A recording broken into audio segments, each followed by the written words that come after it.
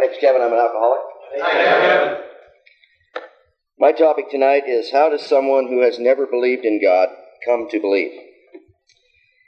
In researching this topic, utilizing the 12 and 12 and our book, I was reminded infinitely what needs to happen for us to defeat alcoholism and our old way of thinking. From how it works. Without help, it is too much for us.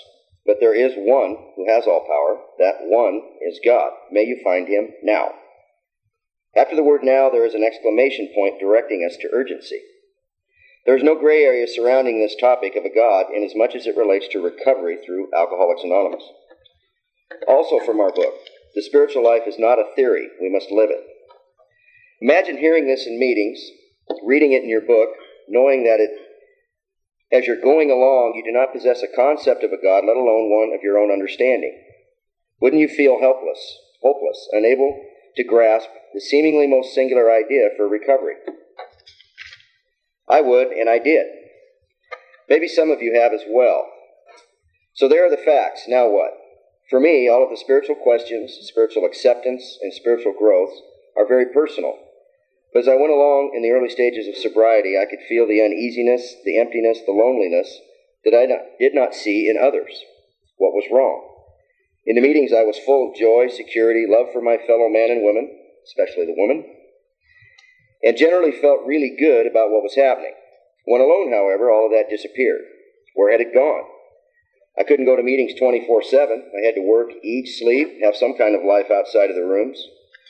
My first sponsor finally recognized my state and started asking me about God. I recoiled quickly. But I had to admit that the feelings I just described, he did not have. Did I defy God and his existence? Well, not really, but I did question it. After all, man could push a button and destroy the world. That's not very spiritual. Was I prejudiced towards God? Well, I did think other people had more than I did, were luckier than I was, but I realized I had more than some, maybe most, and I was pretty lucky, at least somewhat. The more we looked at God, the more open-minded I became to the concept. Were all of these people wrong? They were generally happy, and I wanted what they had. Slowly I began to enter into a, let's see if this God thing is for me. I wasn't ready for Sermon on the Mount. I was merely exploring the remote possibility that lack of power is my dilemma. And remember, there is one who has all power. That one is God. So it was indisputable. I began to formulate a God that I understood, a God of forgiveness, patience, tolerance, and love. I needed to be forgiven.